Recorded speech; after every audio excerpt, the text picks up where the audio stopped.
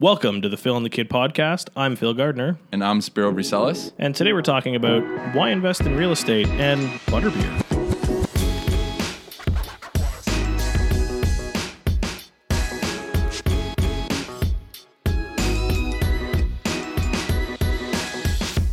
What's up, everybody? Wagwan. No, we're not recording that. That wasn't really the... No. I think we could add this in. I think it's stays. going in. I'm the editor. This is all in the podcast. This is how we're starting up. I'm cutting Spiro's entire segment out of the audio version. The audio version could... Never mind. I'm going to try to keep this as PG as possible. Yeah. No, it's okay. My buddy mentioned that we were tagged as an explicit podcast, and we weren't explicit enough yet. Yeah. For someone that he's like, you guys don't actually need to be explicit on your podcast, like the little logo thing, because we're not like complete fucking assholes yet. It's true. But I think we're warming up to it. My girlfriend actually said, "Oh, you guys were a little bit too explicit into that." I say, "Fuck you." She's gonna hate that Yikes! one. I don't think I'm gonna have a girlfriend anymore. We having some couch sleepings. Anyways, so I'm here with a realtor. Clearly, I'm a realtor. Yep. New Phil and the Kid branded. Oh wait, no, not this one. This is just the Spiro branded stuff. Yeah, this is my brand. The Phil and the Kids. You didn't want to do this. You were too scared. I feel like he's a little bit of a douche. I mean, comment down below if he's, you know. Oh my God, don't say that. A little bit of a... Please, God. I want to see the comments. Oh, man. All our 40 followers. This will tell us who actually watches the show. This will all my friends will make it through 2 minutes, hopefully. See, and that's if they get here, then they're going to comment on me being a douche. Yeah. Nice. Because they know you're the best. Mm-hmm. So, aside from douchebaggy realtors, what's going on? What have you been up to this week, Mr. Realtor? Well, this week I actually held my meetup event. I spoke about it in the first episode? Yeah. Yeah, so I held another one this week. It went really, really well again. It was even better than the first one. Mm-hmm. The first one we went to CIBC and they sort of helped us out there. But this time I wanted to do it solo. So we did it at the office.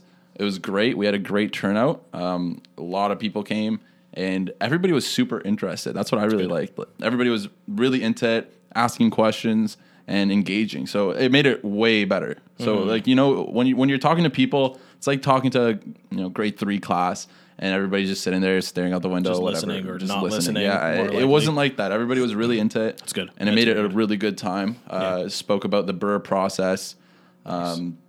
Different investment tips, what to look for in properties, the easy hacks like flooring and paint and wall placements, adding rooms, what to stay away from, big projects like terrible roofs. Kind of sometimes you don't want to take on that risk unless you are, into that risk. Yeah. And also if the price is right, it all comes down to that the B in the BRRRR process, buying the property. I feel like you should maybe explain a little bit for those that don't know what, very high level, what is the BRRRR process? BRRRR process is practically what we do in Toronto. And I mean, if you watch Bigger Pockets and other real estate podcasts or read into real estate investment books, that's pretty much the strategy that they all use. They might call it something different, but BRRRR stands for buy, renovate, rent, refinance, and repeat. So the repeat part is where you reap the reward in the end. And that all comes down to that initial B, that buying. That's where you make all your money. And that's where you can turn a project from good to great or from great to good. But both are good. At the end of the day, there's an analogy they use out Bigger Pockets, which is you don't try to hit a home run every time. You try to get on base. Yes. If you get on base, it's perfect. You hit that single, double, that's really good. And sometimes you're going to make great contact and hit a home run. So that B, that initial B, is the most important part, and that's what I stressed at our meetup.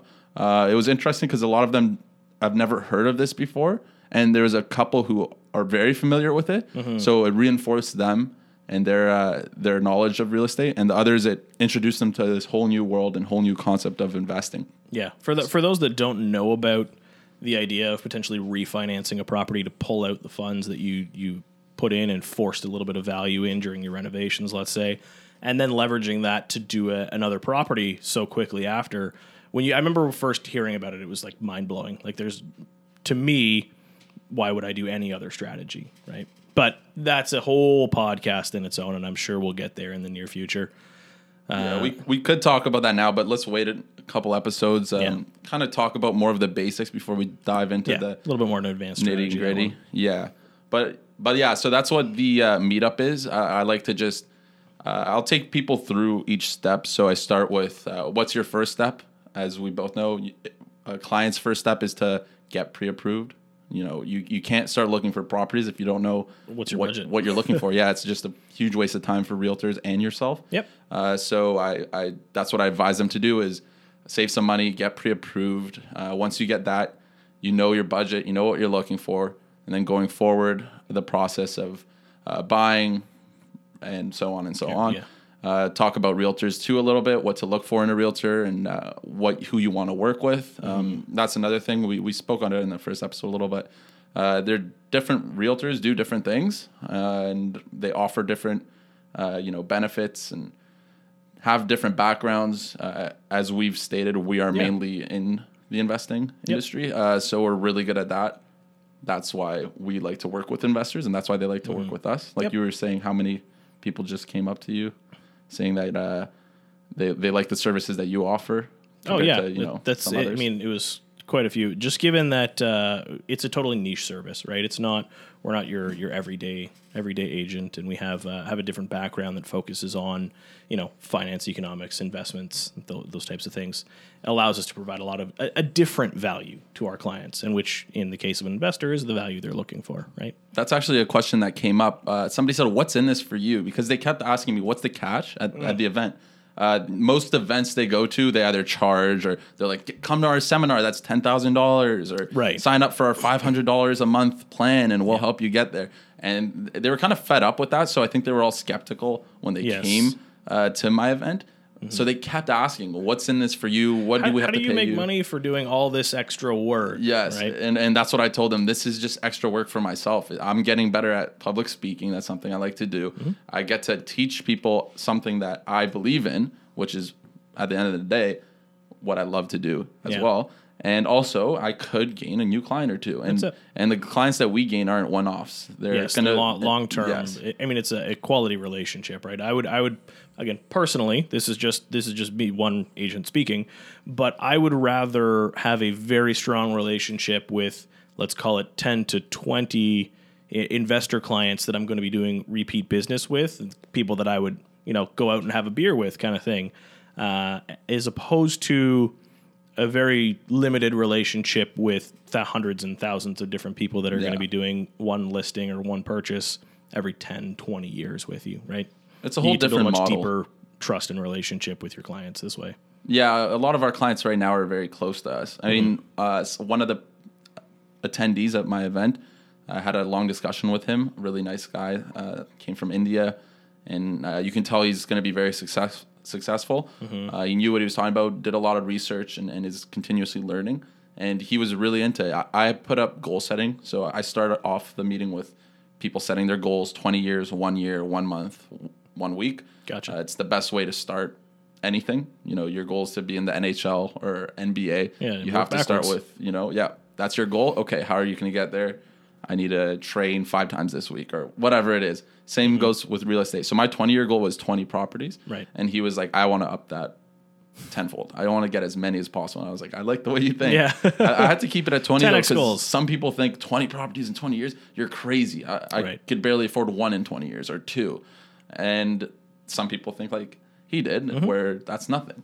So it's about, I think, knowledge. The more you do it, when you open your eyes to it, that's the big thing, is opening your eyes to it, seeing how a deal's done, which we will get to in another episode, breaking it down into deep detail. This one we might skim a little bit of it just as a primer, but we'll dive into deeper detail as we go. Cool. So the meetup went really well. I had an open house. It was really, really good. Few people came. It kind of sucked on Sunday. It rained. Yeah, so the rain, it's always tough for open houses. I don't blame them. I don't want to be looking I wouldn't at want to homes. be going out. Yeah. Yeah, so I just ended up watching Sunday football pretty much at the open house. But on Saturday, it was really busy and only good feedback. That's good. That's good. All right. It was a good time. Also, it was nice. Last week, I got out to a school reunion with some of my friends. Went back to the Waterloo University town. We went out one night, and it was nice to see everybody. Haven't been out in a while, so it was. I found myself in the club on LinkedIn. I pulled out my phone and I was just like, okay, let's see who I can match with. Try to network myself. That was pretty fun. That's how I knew. I was like, man, I'm getting old. That's enough. Yeah, this is. I need to get out of here and get back on social media. No kidding. That's hilarious. How about you? What did you do last week? Last week was a good week. We had we'll start strong. I bought a property last week. That's thank you. Talking about one a year. That's been my one for the year. We had a bit of a rough start with. Yeah, you had a lot of issues that popped up before that with other properties. Yeah, I had one that we firmed up on earlier in the year. Maybe I talked about it in an earlier podcast, but that we ended up dropping because of a slew of title issues. I will maybe get into that on a deeper dive on another one. But this we found last week, usually kind of the typical model in our neighborhood. It was listed at. I guess I'll talk about the numbers. It was listed at $640 and with an offer date, right? And we know with an offer date typically means they're expecting multiple offers. They're going to end up selling for higher. And I saw that it was relisted, or it was still listed after the offer date, right? And typically that means either nobody wanted to offer on the property or the seller didn't get his or her price. And in this scenario, what they would typically do is bump the price higher to what they want, right? And then start working down from there instead of up with the offer date. In this case, they didn't change the price. They didn't sell an offer date.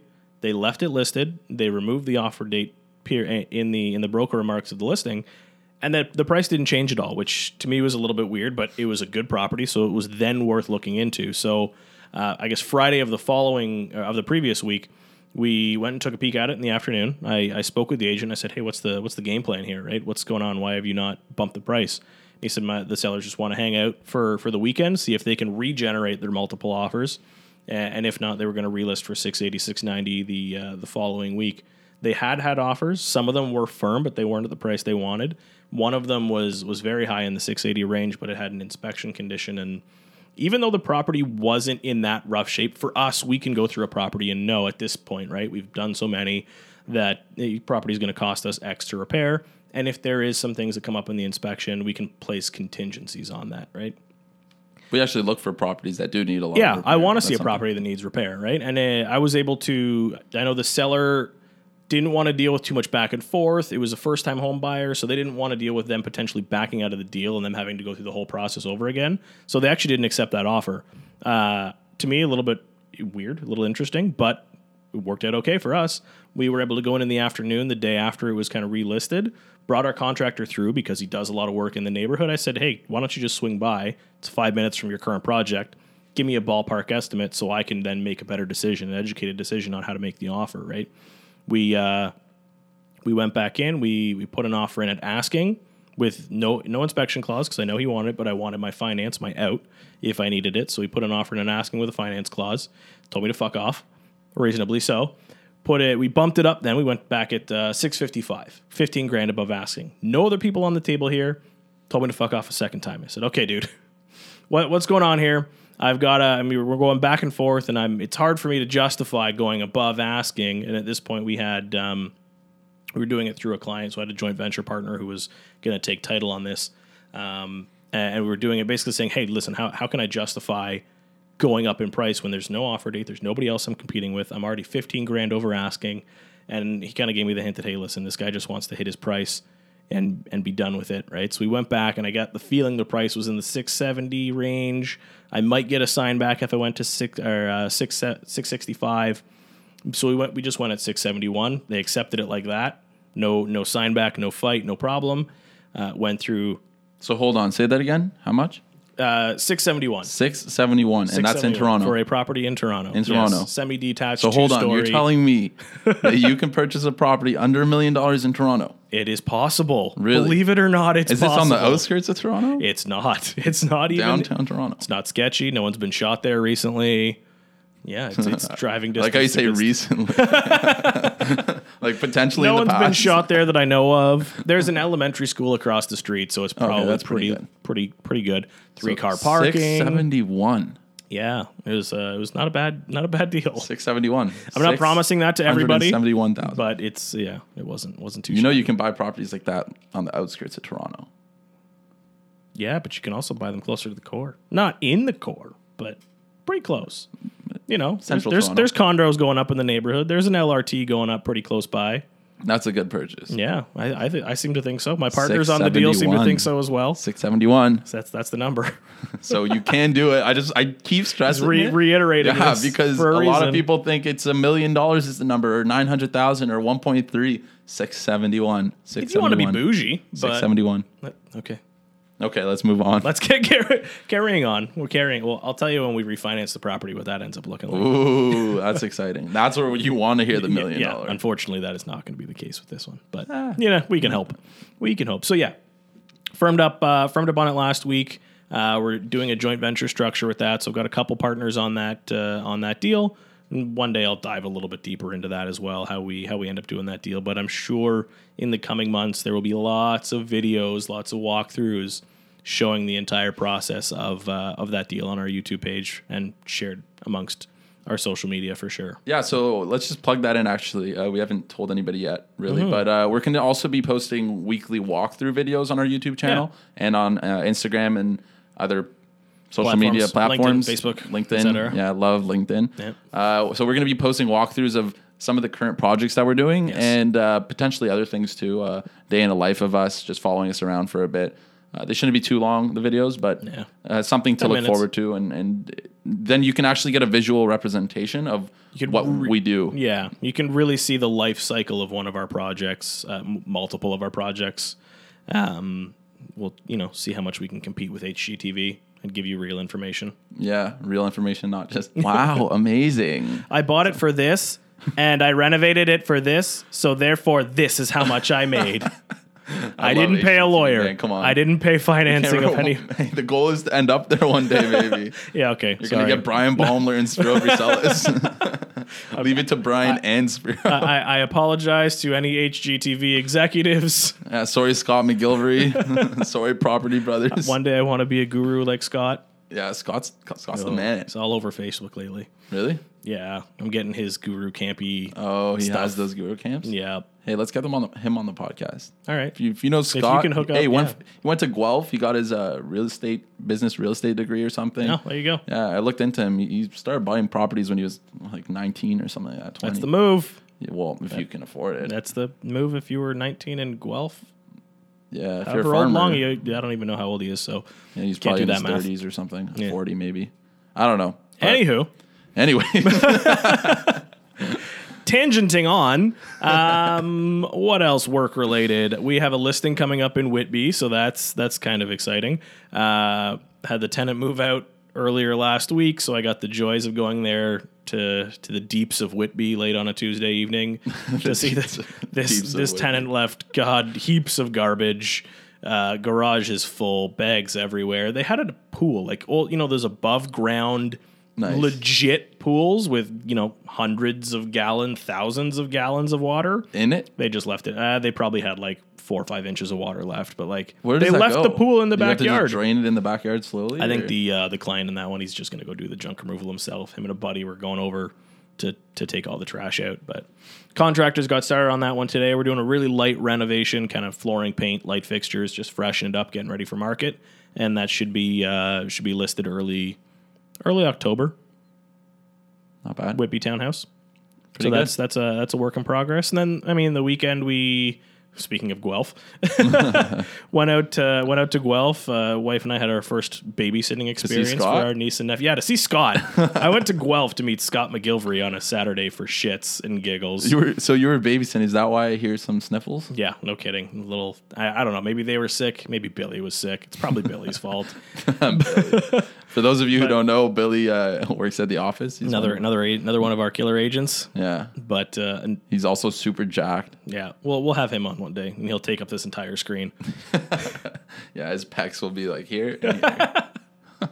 He's a big boy. Yes.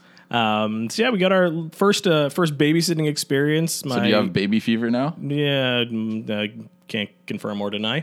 Oh, okay. Our nephew is 2.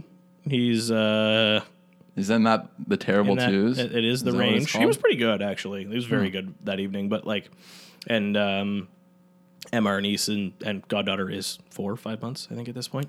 And we learned really quickly how the project management skills that you develop watching children. Oh my God, when there's 1,000 and 2 dogs on top of that, plus ordering pizza and putting a kid down and heating up milk and having the doorbell ring, and then the dogs start barking and the one kid starts running around, and then the other kid wakes up and you got to take the milk off the stove. And oh wow, it was an experience. I am, yeah, big praise to all the parents out there because that is work. Anywho, that was basically my week. Why don't we I'm just gonna check something. You can keep take going. off our headphones and I'm just gonna. go take just a gonna check shit in the middle of the podcast? Like No. Just keep going. It's fine. my co-host is House? co-host is fucking off. Oh, I'm back. I just had to adjust something. Okay. We're back in the booth with Back Phil in and the the booth. pig. I mean the kid. Phil and the realtor. I'm a realtor. I feel like that's what I should end off all my videos saying. Like, I'm a You realtor. know what's that? TMZ? I'm a lawyer. Yeah. Is that what he says? I don't know, man. Come on, TMZ, man. TMZ Khloe Kardashian. Because that's she's coming to Toronto. You want to meet the most humble? Is that it? Is that the most down to earth? Down to Was that earth. it? The most down to earth. Thank you, BlogTO. The most down to earth of the Kardashians is in Toronto on Wednesday after this is recorded, or before this is recorded or released. Yeah, if when you it's want- recorded, before it's released. So it doesn't matter. Y'all gonna miss Khloe. Yeah, if you want to see her, Hudson's Bay across the Eaton Center. I don't know why this is so funny. Khloe Kardashian. Okay, I love you, Khloe. Okay, That's enough. let's actually get to the point of this podcast now. Oh fuck! All right. right, What are we so talking about today? talking about- Why you want to invest in real estate, right? Why is real estate as an asset class a good idea compared to your stocks and bonds and ETFs and mutual funds and gold bars and cash in your bed mattress, whatever. Especially cash in your bed mattress. Especially the just mattress is for your sitting bed. on cash. Like I can't stress this enough. That's probably the worst thing you can do. Why don't you, Mr. Economist, for a second, talk about what happens when you're sitting on cash and inflation starts to be a thing? Your cash is worth less than it's worth less than what it was before. There's no point of doing this. Cash that's not being used to do something is hurting you. And Literally it's just going paper. down It's in literally value. just paper. So what you want to be doing is spending all the cash you have on different things. Like So buying Phil a McLaren. No, sorry, never no, mind. Probably not that. Okay. Buying a property in Toronto for $671. That's the one. That's what you want to be wanna doing, spending or your other money on. things. But you want to constantly keep spending it. If you leave your money sitting there, Investing it, not investing. spending it. Well, spending too. If you're gonna sit at home and be like, I have 40,000 in the bank. I mean, that's a number I'm just pulling out. Whatever. Great. Who gives a shit? Literally, nothing's happening. Like you're not doing anything. Yeah. You want to be doing something with it. Go Yep. buy yourself a pair of shoes. Who cares? It's better than doing nothing. That's a dicey topic in my house. Yeah, another Stranger Things edition. What are you wearing No, today? I got my Gary the V's Gary on. V's. Are you gonna I'm taking them off my feet this time. I'm not. Okay. I'm not going to put my feet up on the table. However, Look at that. KW004s or GV004s. Sorry, the K Swiss. Gary Vaynerchuk. Positivity and optimism. What a wonderful shoe, folks. Yep. This is what he spends money on. Thanks, Gary.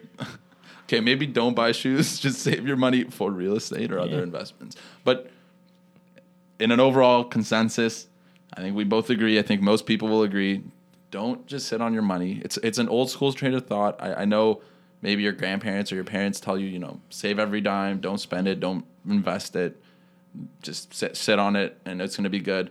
Nah, don't do that. Just educate yourself, read some books. If you can, take some courses, listen to this podcast. Yeah. There are great ways to get more knowledgeable about this stuff. So that's my first thing is you have money, you're saving money. What do you do with it to make more money? That's Right. what you want to do. You want to make your money work for you, not course. work for your money. That's right. Well, you probably want to work for your money in the beginning, but Everyone needs to work for their money in the beginning, right? But eventually you want to hit a point with the right wise investments, providing the right returns that will eventually begin to make more money for you. Exactly. Right? And that's where we come along, and that's where we promote real estate. That's what we think. That's what we believe in. That's right. So why don't we talk about? Maybe I can get into the nitty gritty of my deal, my 671 deal. 671 in Toronto. To talk about the life cycle of a real estate investment, and I'll maybe cut out at the certain points where it'll provide me a return. Right. So this property that I was discussing.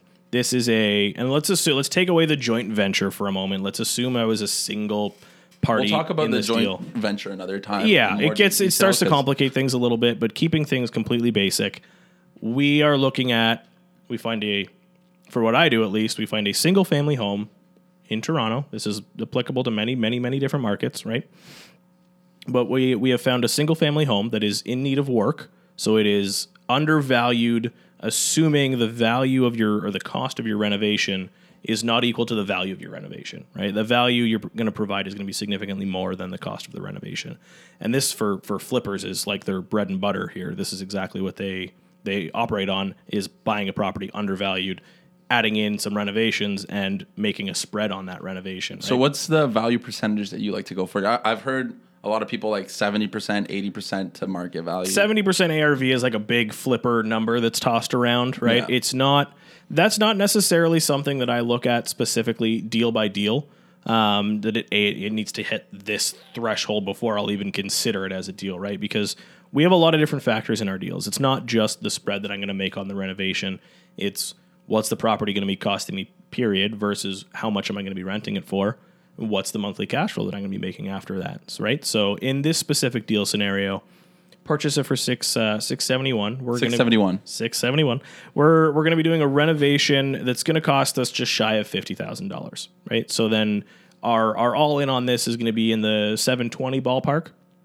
My estimation after adding $50,000 worth of renovation is the property will be worth probably just shy at the time of mid next year, just shy of $800,000, right? So there's a spread on that. Obviously, if I'm purchasing something for $720 is my all-in cost, and I'm not factoring in financing yet here, but if $720 is my all-in cost and $800, let's round numbers, let's call it $800 is what it's worth at the end of the day, I have forced value. I have made $80,000 worth of value into that property, right?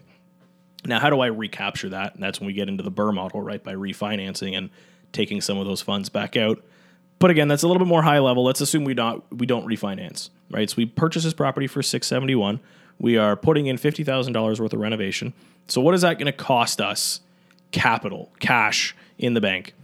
That's going to cost us about $220,000, $230,000, including renovations, including the renovations. So what that's going to be costs. Is your legal fees, your land transfer tax, which in Toronto is unfortunately double. So you have about $20,000 in land transfer tax. That's going to cost you your renovation, obviously, about $50,000 in your renovation. And the rest of that is primarily going to be the down payment. So you need 20% down payment in most structures. Obviously, you can do 5, 10, 15%, less than 20% down payment with an insured mortgage, but higher interest rates on that. They typically end up being a little bit lower, actually, really? Because the bank is insured the mortgage. So the mortgage company is like the mortgage holder is a little bit, they're more protected, right? Okay. However, you do pay your mortgage insurance, which ends up making that cost greater. Yeah, like your monthly rate is greater on top of the fact that your annual your term. So you're going to end up being a 25-year amortization versus a 30-year amortization when you do a 20% down. Okay. So if you're spreading your payments out over a shorter period of time, your payments are going to be higher, right? Yeah. And at the same time, you're putting less money down, so your balance that you're borrowing is greater. So your net cash flow is add all those together, and your cash flow is going to be minimized, right? So what you want to put 20% down. If you can, you want to put 20% down. If you can't, and you can only get into a deal with 5 or 10% down, and you have to live in it, then for those of you listening, there's a little eye roll there. I would say it is better to do a deal than not, But everyone's scenario, like personally, I would do a deal with Yeah. 5 if I only had 5 to do a deal with, right? But everyone's scenario is different. Well, you've done deals with nothing, right? Yeah, we'll get into that on another podcast as well. Yeah. That's where I am. for all you know, money down investors. Okay? So we've talked about 671. So I want to actually ask you. So it's me. 671. That 50,000 that you have for renovations, do you include a contingency normally? Yes, always. And what's that percentage? I usually balk it up by about 15%. Okay. I mean, some people would say do 20 to be safe. We have a very good relationship with our contractors at this point, knowing full well if something pops up, they're going to be pretty reasonable with us, right? And we're also extremely thorough when we go through a property, so we try and build in as much as possible. But I would never go into a property. I have never seen a renovation that stayed within budget and within time. It almost never happens, right? Because there's always Something unknowns. comes up. You're never gonna have a perfect project. As soon as you start opening walls up, there's gonna be things behind the walls. You start moving stuff's gonna break. Time increases. A lot of different things that can So go that's, excuse me, that's actually what is known as the home run, is when you get a project with minimal, pop-ups. Yep. Things that just go your way, everything goes to plan, it gets appraised for really high value. That's your home run. And it's a little bit unrealistic to think you're going to hit a home run every time you go up to bat. But if you're going up to bat and not swinging, you're never going to hit. Yep. And that's what not buying a property is not swinging and just walking right back to the dugout and waiting for your turn again and again and again, and you continuously not get hits. But if you swing and you hit, you're going to get a base hit, single, double, triple. If you don't swing, you're not getting anything. No, right? Exactly. And swinging is just pulling the trigger. You got to do it. Yeah. So okay, let's talk about. We needed what 220. I said to do this deal. Yes. All in. So again, 220 is not a small number. How many right? partners do you have for this? There's 3 of us in total. Okay. Right. So different and varying percentages. Right. Because I just became a full-time realtor fairly recently. It's very difficult for me as an individual to get financing right now because I am self-employed. Yes. Right. So I need to leverage the assistance of others to allow me to qualify for financing, or for them to qualify for financing, and for me to take a portion of the deal. Again, a little bit more high level there. But let's assume 220 all in. Property's gonna be worth 8 at the end of the day. So you made a little bit of a spread on that purchase in your renovation. That is what I would consider more of an active income. That's not necessarily the passive income that I usually look at for my investment portfolio. However, it's not something I'm going to turn down, right? That's going to allow me to take more money out of the property faster to then leverage into another property and continue to grow a portfolio.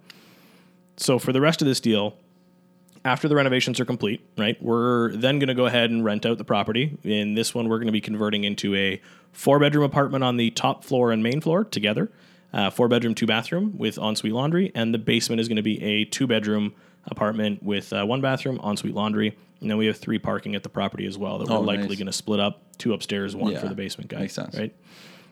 Are you charging more for the parking too? We usually I will throw it in, but I throw it in and I increase the build rent. Exactly. Yeah. I build that into the rents, right? Parking is a bit of a hot commodity in Toronto, as many people know, right? So I'm not ridiculous with it. I'm more focused on putting a very high quality tenant into my property that's going to be low headache, low turnover. That's just very good for the property. And your background in property management, and it does help. That all helps. Yeah, property management and leasing for quite a while. It helps weed out. You learn after a while how to weed out the right and the wrong people, right? Yeah, you get to meet a lot of people, and you know when someone's bullshitting you, or there are a lot of people do put on a show. Yeah. I mean, oh yeah. Nick will come on one day and tell you guys a story. I don't know. Well, that's a bit of a. I'm not gonna. That's ultra explicit, dark content. Yeah, that was crazy. We won't go there yet. No, we won't scare anybody off. Just this.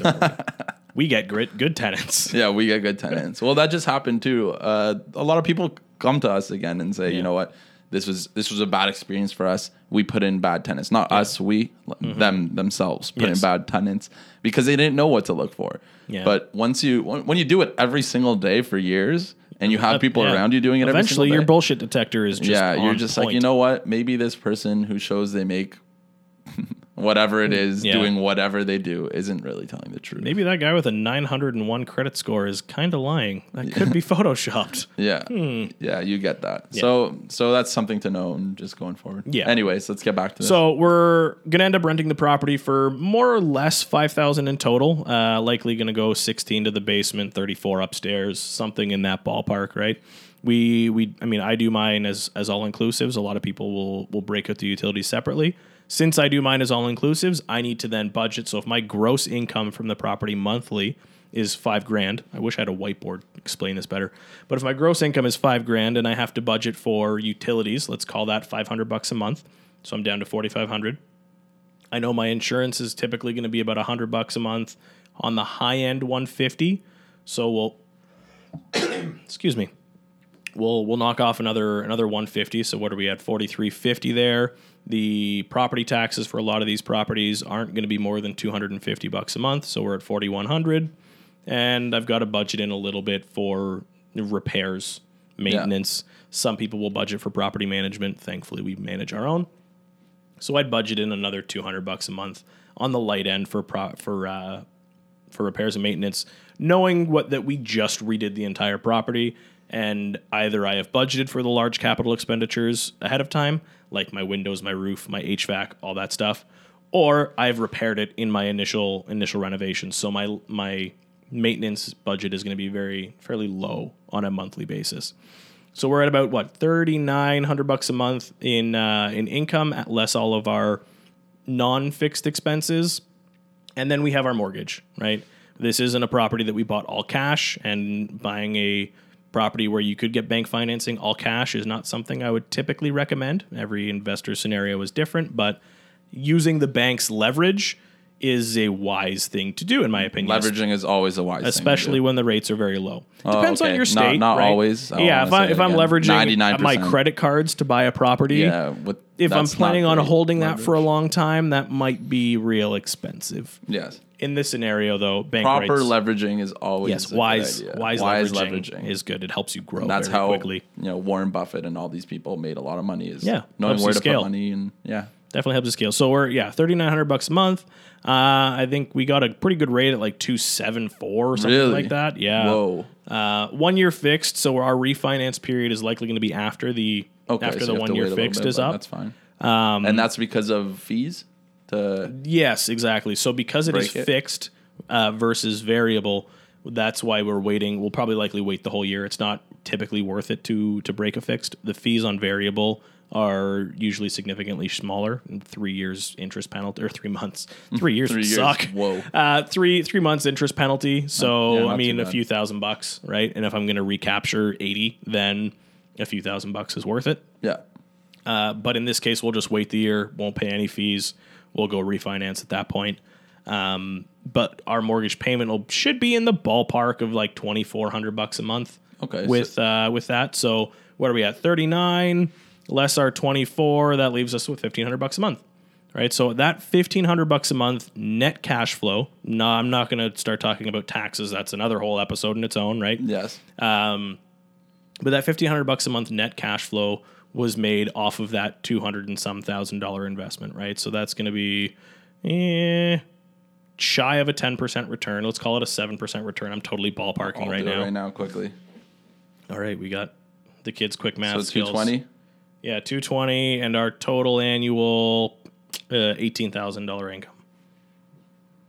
And that's pretty conservative. I like to run our rents very conservatively so that we can around capitalize. 8% plus. Okay, so if you're getting 8% returns, and this is only on the cash flow the property is generating after all expenses are paid, and considering part of that is also paying down your mortgage, right? Yeah. Which is a large chunk of that is paying off yourself. Exactly. You're putting it into the piggy bank, basically. So that's what you're not doing it. That's a concept that a lot of people don't understand. Your tenants are doing it for you. So I'll dump into that in a second. So you have 8% returns, cash on cash. So just your cash flow, which is, equivalent just in that aspect to a stock market, right? Something along those lines. A good stock market. That's just paying you, pretty highly. Yeah. And stock markets take some of that, right? Yeah, exactly. There's no Murphys, so there's no management expense ratios that some trader is going to be taking from you, or in a mutual fund or something like that, right? So we'll call it 8%, quick math.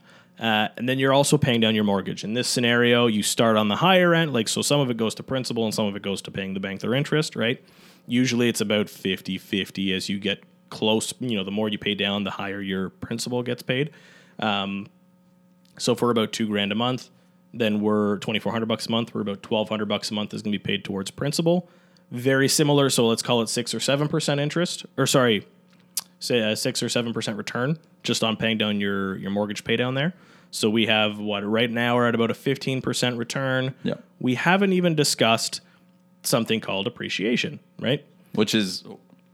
That is the largest portion in many cases. And a lot of people invest speculatively, let's call it in condos, for example, right? I'm going to buy a pre-construction condo and I know it's going to be increasing in value. I know, big air quotes there, it's going to be increasing in value before the building is complete, right? In the case that doesn't increase in value, let's call it goes net zero. It doesn't go up. It doesn't go down. You've locked up $200,000 in a condo for 4 or 5 years before it was built, and you got paid nothing, right? So that the appreciation I like to put as the icing on the cake, right? I personally would not advise, unless again this fits in your model, to invest strictly for appreciation. And this is where a lot of people get caught up in a lot of markets, Toronto especially, a lot of flippers, or even home buyers get caught up assuming that a property is always going to appreciate, right? It's not always the case. People talk about the bubble bursting and all those things. I'm not going to say the bubble is going to burst anytime soon. However, I like to know that my properties providing such a high cash flow are hedged against something like that. So in the case that, let's say, the market tanks 10%, my rents aren't going to go down. Rents are very rarely go down, and if anything, they will stagnate. So I know current situation, this property is going to be paying me $1,500 a month.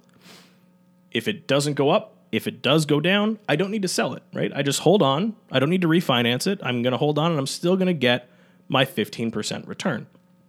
Now, let's say the property does go up in value. I know last year in Toronto, we had after the 2017 hit, we had a very modest 3% year over year, 3.7, something like that, year over year increase. Let's say you have a 10% year over year, like some of these other markets, right? Yeah. My $800,000 property in a year is going to go up $80,000. Again, I'm spitballing numbers here, but if my property goes up $80,000 in a year, that's 10% based on the $800,000 the property is worth. The money that I've put into the property is not $800,000. And this is where leverage is beautiful, right? I'm not buying the property for all cash $800,000 because then that would be a true 10% return. However, I've leveraged it 5 times. So if I'm putting 20% down on a property, I've leveraged 5 times my initial investment to the appreciation. So again, quick numbers, but a 10% appreciation on 20% down on a property investment would typically end up turning into a 50% appreciation. Yep. Hopefully everyone's following me. One day I'll do this on a big whiteboard to help explain everything. And we're going to break this down too in separate episodes and kind of dive into detail on certain things. This is more of an overview. Yes, this super is high something level. that's happening right now. Just quick on the topic. Yeah.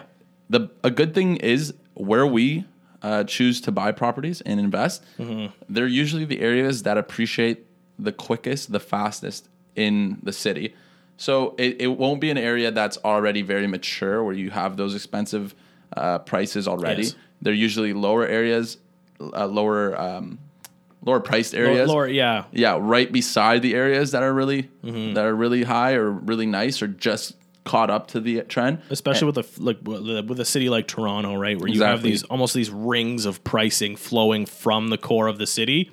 We like to kind of follow that wave and stay on the outskirts of the ring so that we know we're in that next upcoming ring of appreciation where you see buildings getting gentrified very quickly. And I mean, even the area that we're in right now, Oakwood Village, you're seeing that really quick right now, right here. Like it's day-to-day differences. Yep. I mean, a year ago to today, there's big differences. Yeah, if you have a market that you have two vastly different price points in a property. Let's call it you've got your Forest Hill $4 million house versus you have your Oakwood Village, $671,000 house. There are 671. there's very few people that are going to be able to afford that $4 million house. Therefore, your demand is greatly diminished. And then if you're buying on, I'm not going to say the bottom end, because the bottom end of a market, so I mean, I'm not talking about sketchy, war zone-y kind of neighborhoods, right? But the entry-level price points are where a very vast majority of the buyers are right now, right? Creating a demand in that space, meaning that is the space that is likely the ripest for appreciation. Again, never really a guaranteed thing, but... This is basic economics, Yes. Basic supply and demand. Exactly. So, I mean, circling back now, if I have let's dumb it down and say a 5% year-over-year appreciation. I think that's fairly modest for a city like Toronto in an area that we're going to be investing in. If I've got a 15% return on the two things being my cash flow and my pay down, I'm going to be having a 25% return. Again, that's a 5% leverage times 5 because of my cash into the property. Turning it into a 40% ROI, return on your investment, for buying a property that's covering itself, right? Comparing, I mean, you're not recapturing all of that right away, of course. That's going to be net worth growth instead of cash flow just to pay your monthly expenses. But over time, as these things look at a 40% ROI annually, compounded year over year as you own these properties, and you're going to be growing a portfolio with that additional growth, that can really, really, really start to generate some huge wealth, right? And that's the whole goal in all of this. Yeah. Now, I want to kind of divert away from the numbers right now. Cool. I mean, we got into it. You can tell how excited you are talking about your project. I can do that all day. Yeah, you hit a good hit with this one. Yep. Let's kind of dive back and explain some of the more simple terms for everybody. Where we can do the numbers on another episode and get them down, go a little bit slower and dive into it. But for now, let's bring it back to the basement. So, why invest in real estate? That was an overview of analytically why to do it. Yeah. The numbers behind everything numerically. But now let's talk about the qualitative stuff. Right. Okay. So, I mean, I think the biggest one for me personally, and I think this stands true for a lot of people, really all the finance numbers stem back to freedom, right? What does passive cash flow provide you? It provides you the ability to eventually wake up in the morning and decide what you want to do with your day. Do I want to go to work? Do I want to work on a passion project? Do I want to go hit that grind day to day in a company working for someone else that maybe I'm not so happy with, but I need to pay the bills? Or do I want to be able to work on something that I'm truly passionate about, but maybe isn't the most income generating activity, but could be helping the world? Exactly. Or do you want to just be on a boat with your family having fun? Well, honestly, that's what retirement is to me. I keep saying this goal of retiring early. Yep. That doesn't mean I'm going to be on a boat for myself. It means I can focus every single day not on making money. That's just the cherry on top. I mean, early on in your career, for most people later on in their career, you're trying to just generate wealth every day. You go to work, you clock in, you get your paycheck. What I want to do and what retirement is to me is having the money, having the background, and having the assets that I can pursue any dream I've always had since I was a kid. I can open up that business one year with all the cash flow from my properties. I could refinance a property and take on a bigger project. I can do other things, maybe get into buying buildings or developing. These are all down the road. That's what quote unquote retirement is for me. It's not actually retiring. I want to keep working. I enjoy what I do. Yeah. This is fun for me. Absolutely. And I think going forward, it's just going to be more fun. Yep. The more assets we hold. It removes hold. stress from the entire equation, right? When you have that passive income coming in. Not your first property, though. Your first property usually can be pretty stressful. Is a little stressful. Maybe that's your what second, we're here for, though, right? Exactly. And that's why, going forward, your fourth or fifth, you have property management. You have other people looking after your properties, your babies, literally your babies, and your wealth generators. And going forward, that's when the stress goes away. Once you get more comfortable with the process, you sit down with professionals like us, discuss what's happening, why it's happening, so you're not left confused or scared. Yeah. That's when the stress goes away and you actually realize you were a lot more stressed before you got into this lifestyle. Yeah. And that's what happens. God, yeah. I mean, that was it's a very defining line for myself as well, right? Once getting in, knowing full well ahead of time that, hey, this is going to be my ticket to freedom, to happiness, to security. Once things got started, and then once, leaving the 9 to 5, the dirty job finally was a huge weight off, right? But yeah, no, I mean, like we said, freedom is huge. The ability to just kind of wake up in the morning, do what you want, when you want, because you have that passive income coming in and because you have that passive wealth being generated over time through your properties, also provides you security. Security is a big thing too. Yeah. I mean, with stock markets, I think you technically, if you're investing in a portfolio, you won't see too many fluctuations because you hedge against that. That's the whole point. That's the point of a portfolio. Yes, but you can see a little bit more stalling, or you don't get the rewards you do from real estate, especially with refinancing. Yes. Is the big ticket item of real estate. Another thing is that's why we choose Toronto. A lot of the areas around Toronto are really good too. However, industries in those areas aren't as strong as in Toronto. And I don't want to say never, but it's gonna take a while for them to. It's going to take a while for Toronto to grow to that level. I mean, I believe in 20, 50 years down the road, Toronto will probably touch Hamilton. They will be all developed. In my opinion, I don't see what else will happen. I could see from Waterloo to Toronto all being developed, pretty much developed. I mean, I hope they develop it properly, leaving in parks, leaving in forests and whatnot. And I believe they will. You won't see, Jakarta right now is sinking, because if you look at an overview of Jakarta, it is actually all concrete, all building, and it's pretty much below. Yeah, pretty much below. If you want to look on YouTube, look up Jakarta's sinking right now. It's crazy. I've watched a couple hours worth of videos. I was shocked. There's people living right beside a seawall, like in parts of the States right now. Right.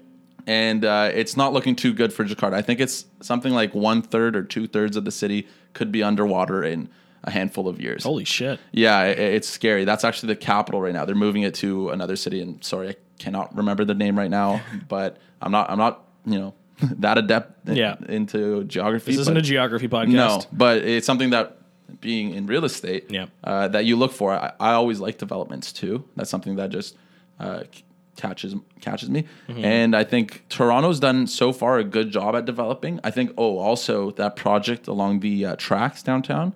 Have you heard about it? It's called City Park. I believe. Oh yes, It's called. Mm-hmm. Yeah, it's going to be however finding many kilometers. green space where they can, basically. Exactly, right? And I think that's going to help out the city. We'll have our own central park practically. Yeah. And it's going to be something really cool, and I hope they keep taking these initiatives. So back to our security standpoint, I love Toronto in that sense. Is that you have so many immigrants coming here, the industries are strong, jobs are strong.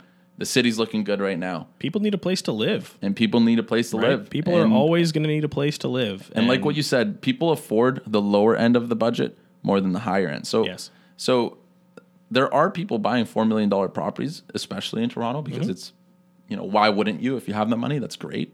Awesome. But there are a lot more people buying the 400, 500, 600, 700, 800. And I mean, think of in the 671. Case of that's a good number, guys. In the case of a downturn as well, right? Think of that specific asset class being in the entry level price point. Those people at the $4 million properties, the $5 million, the $6 million, when the economy starts to turn and tank, what are the things that you cut out? The luxuries, right? The luxuries are what gets cut out first. And a lot of those people in the upper echelon of the purchase prices are going to start turning back and going down a little bit, creating an even greater demand on that lower entry level price point type of property. It's the same idea with vacation rentals and vacation rental investments and things. When a market turns or an economy turns, vacations are one of those luxuries that you can cut out of your life very easily, and those types of investments may not perform so well. We kind of operate in the very bread and butter, long-term rental, not Airbnb type of stuff that someone's always going to need, right? Very, very secure type of investments. And it's unfortunate that this happens. I mean, in a sense, I think we are in a dog-eat-dog world, and it's always been that way, and I believe it'll always be that way. To think otherwise is probably a little bit naive. You've probably been watching too much Disney or whatever it is. Princesses, Moana, by the way, my favorite movie. Great Disney movie. It's a great movie. Anyways, this is a real world. I mean, you have lions killing zebras. This is happening. Bears maul people. Sometimes, rarely, but it happens. Maul deers, whatever. What happens in economic What happens in economic downturns, and you see it. The rich buy all the properties that people can't afford anymore.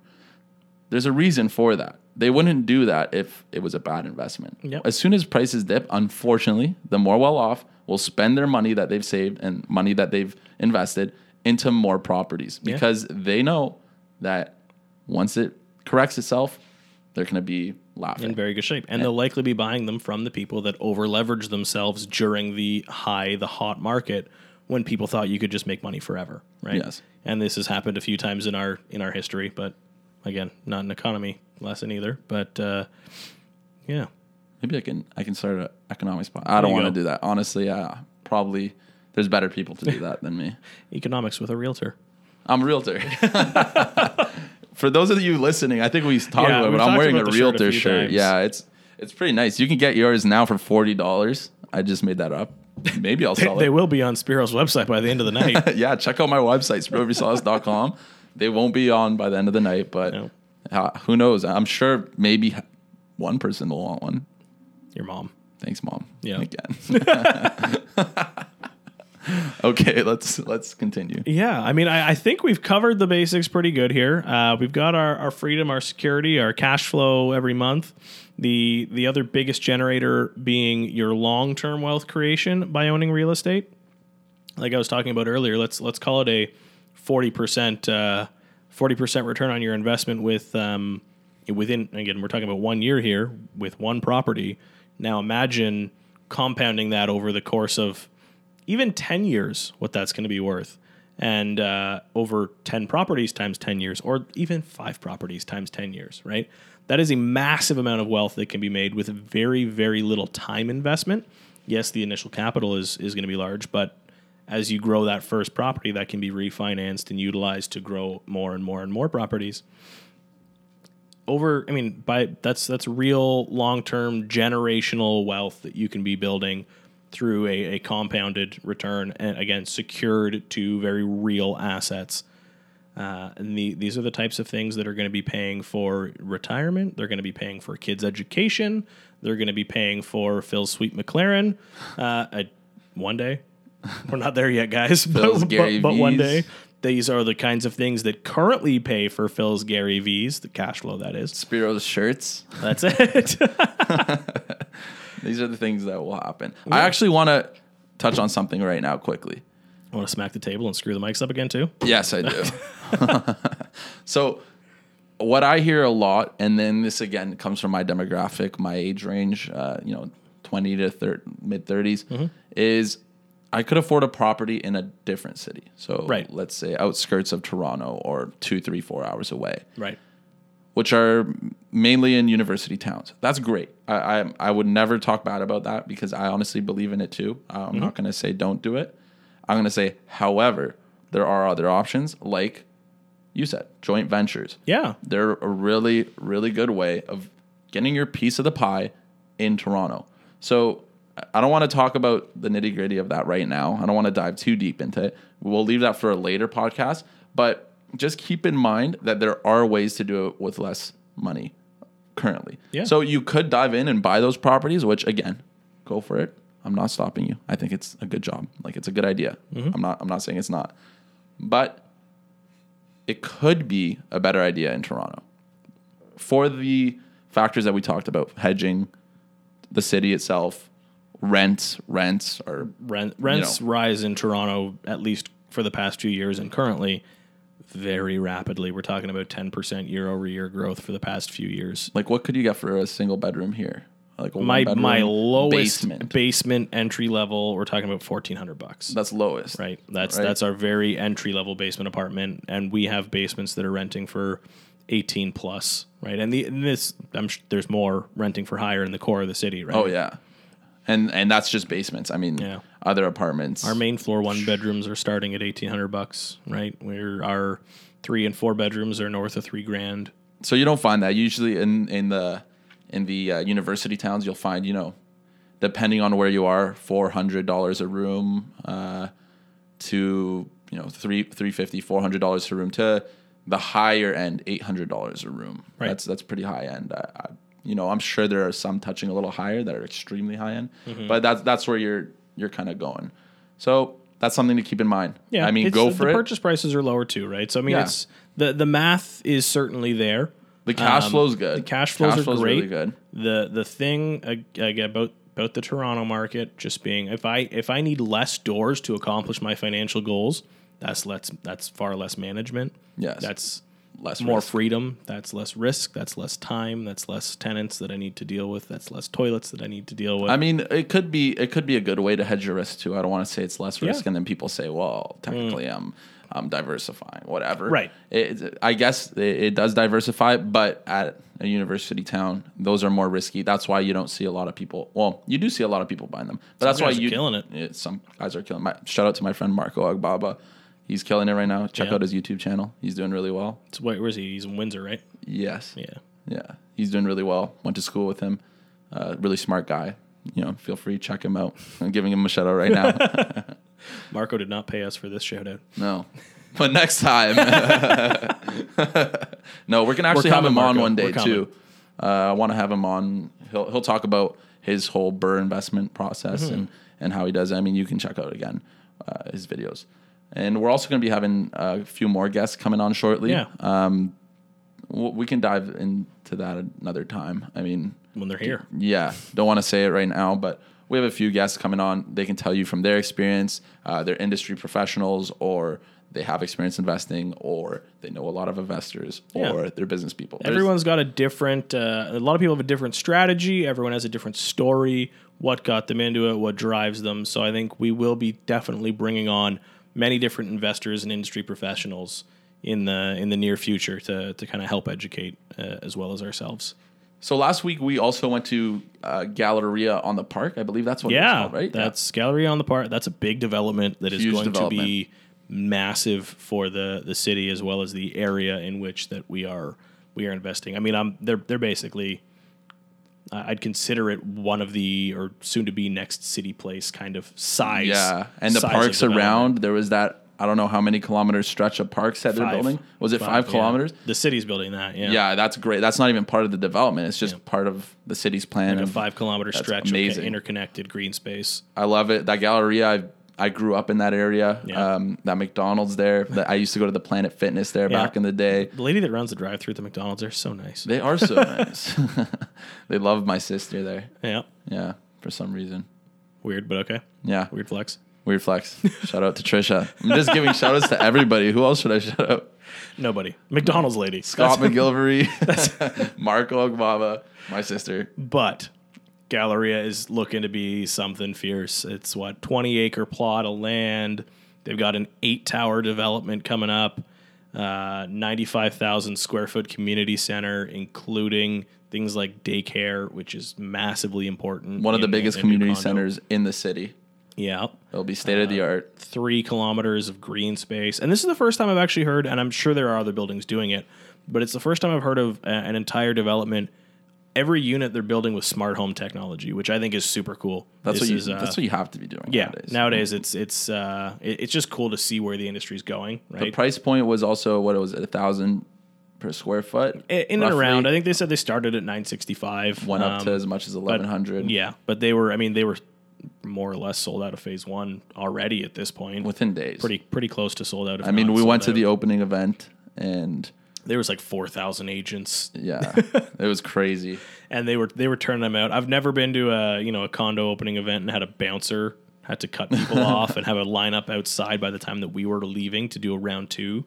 The amount of Mercedes and BMW. The Mercedes per square inch, per square kilometer in that area I've never seen in my life. I felt like I was slumming it. Mercedes per square kilometer. Yeah, that's a new stat. Exactly. That's how you know how wealthy a neighborhood is. Oh, not bad. Actually, that's something I do look for when I do show clients.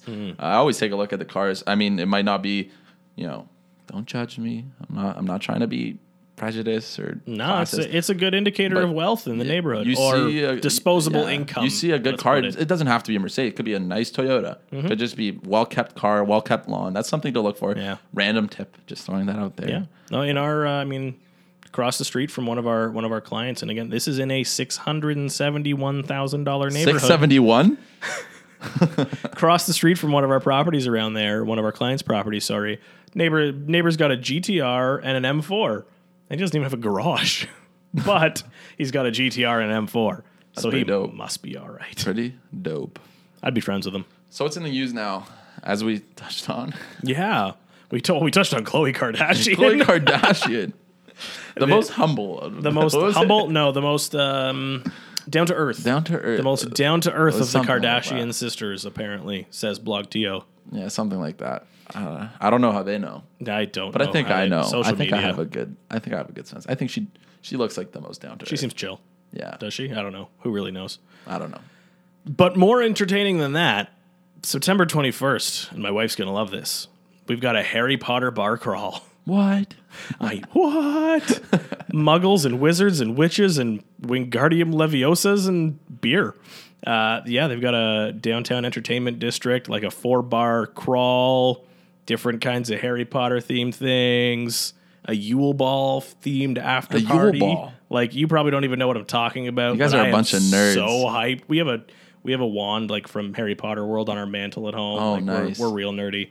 Hey, I like Harry Potter. I'm not putting it down, but you're still We're next a nerd. level. Yeah, I know. I think I'm a nerd too, but I'm definitely a nerd. That's pretty nerdy. There's no world where I'm not a nerd. I also might be attending that event though. It sounds pretty Yeah, dope. we'll have to get lit with wands and Potter things. Butterbeer. Yeah. So that's something somebody told me about this. That was a big part of Harry Potter. I don't know why I don't remember Butterbeer. Oh. I also binge watched it. It's just all I think episodes it's back the to back. easiest thing that can be converted into a Harry Potter themed something else. What was it? in It was what they real drank world. at Hogwarts, right, or something. Like It's somewhere.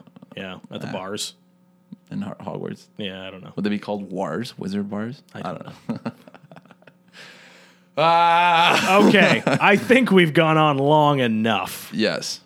I think you guys tolerated us for enough time. Yeah. Hopefully you actually got something valuable out of this one and, didn't just learn about the most humble, down-to-earth of the Kardashian sisters. And you've mainly focused on 671 property in Toronto. It's not every property, folks. I mean, I'm going to have 671. every client's going to come to me now being everyone in the world is going to be like, oh my God, you can buy a property for 671? 671. That's it? Yeah, I want it to be turnkey. And I No. want it to have 4 bedrooms and 3 bathrooms and be detached and be on, Indian And you're going to Village, say, Indian keep Grove. drinking your butterbeer.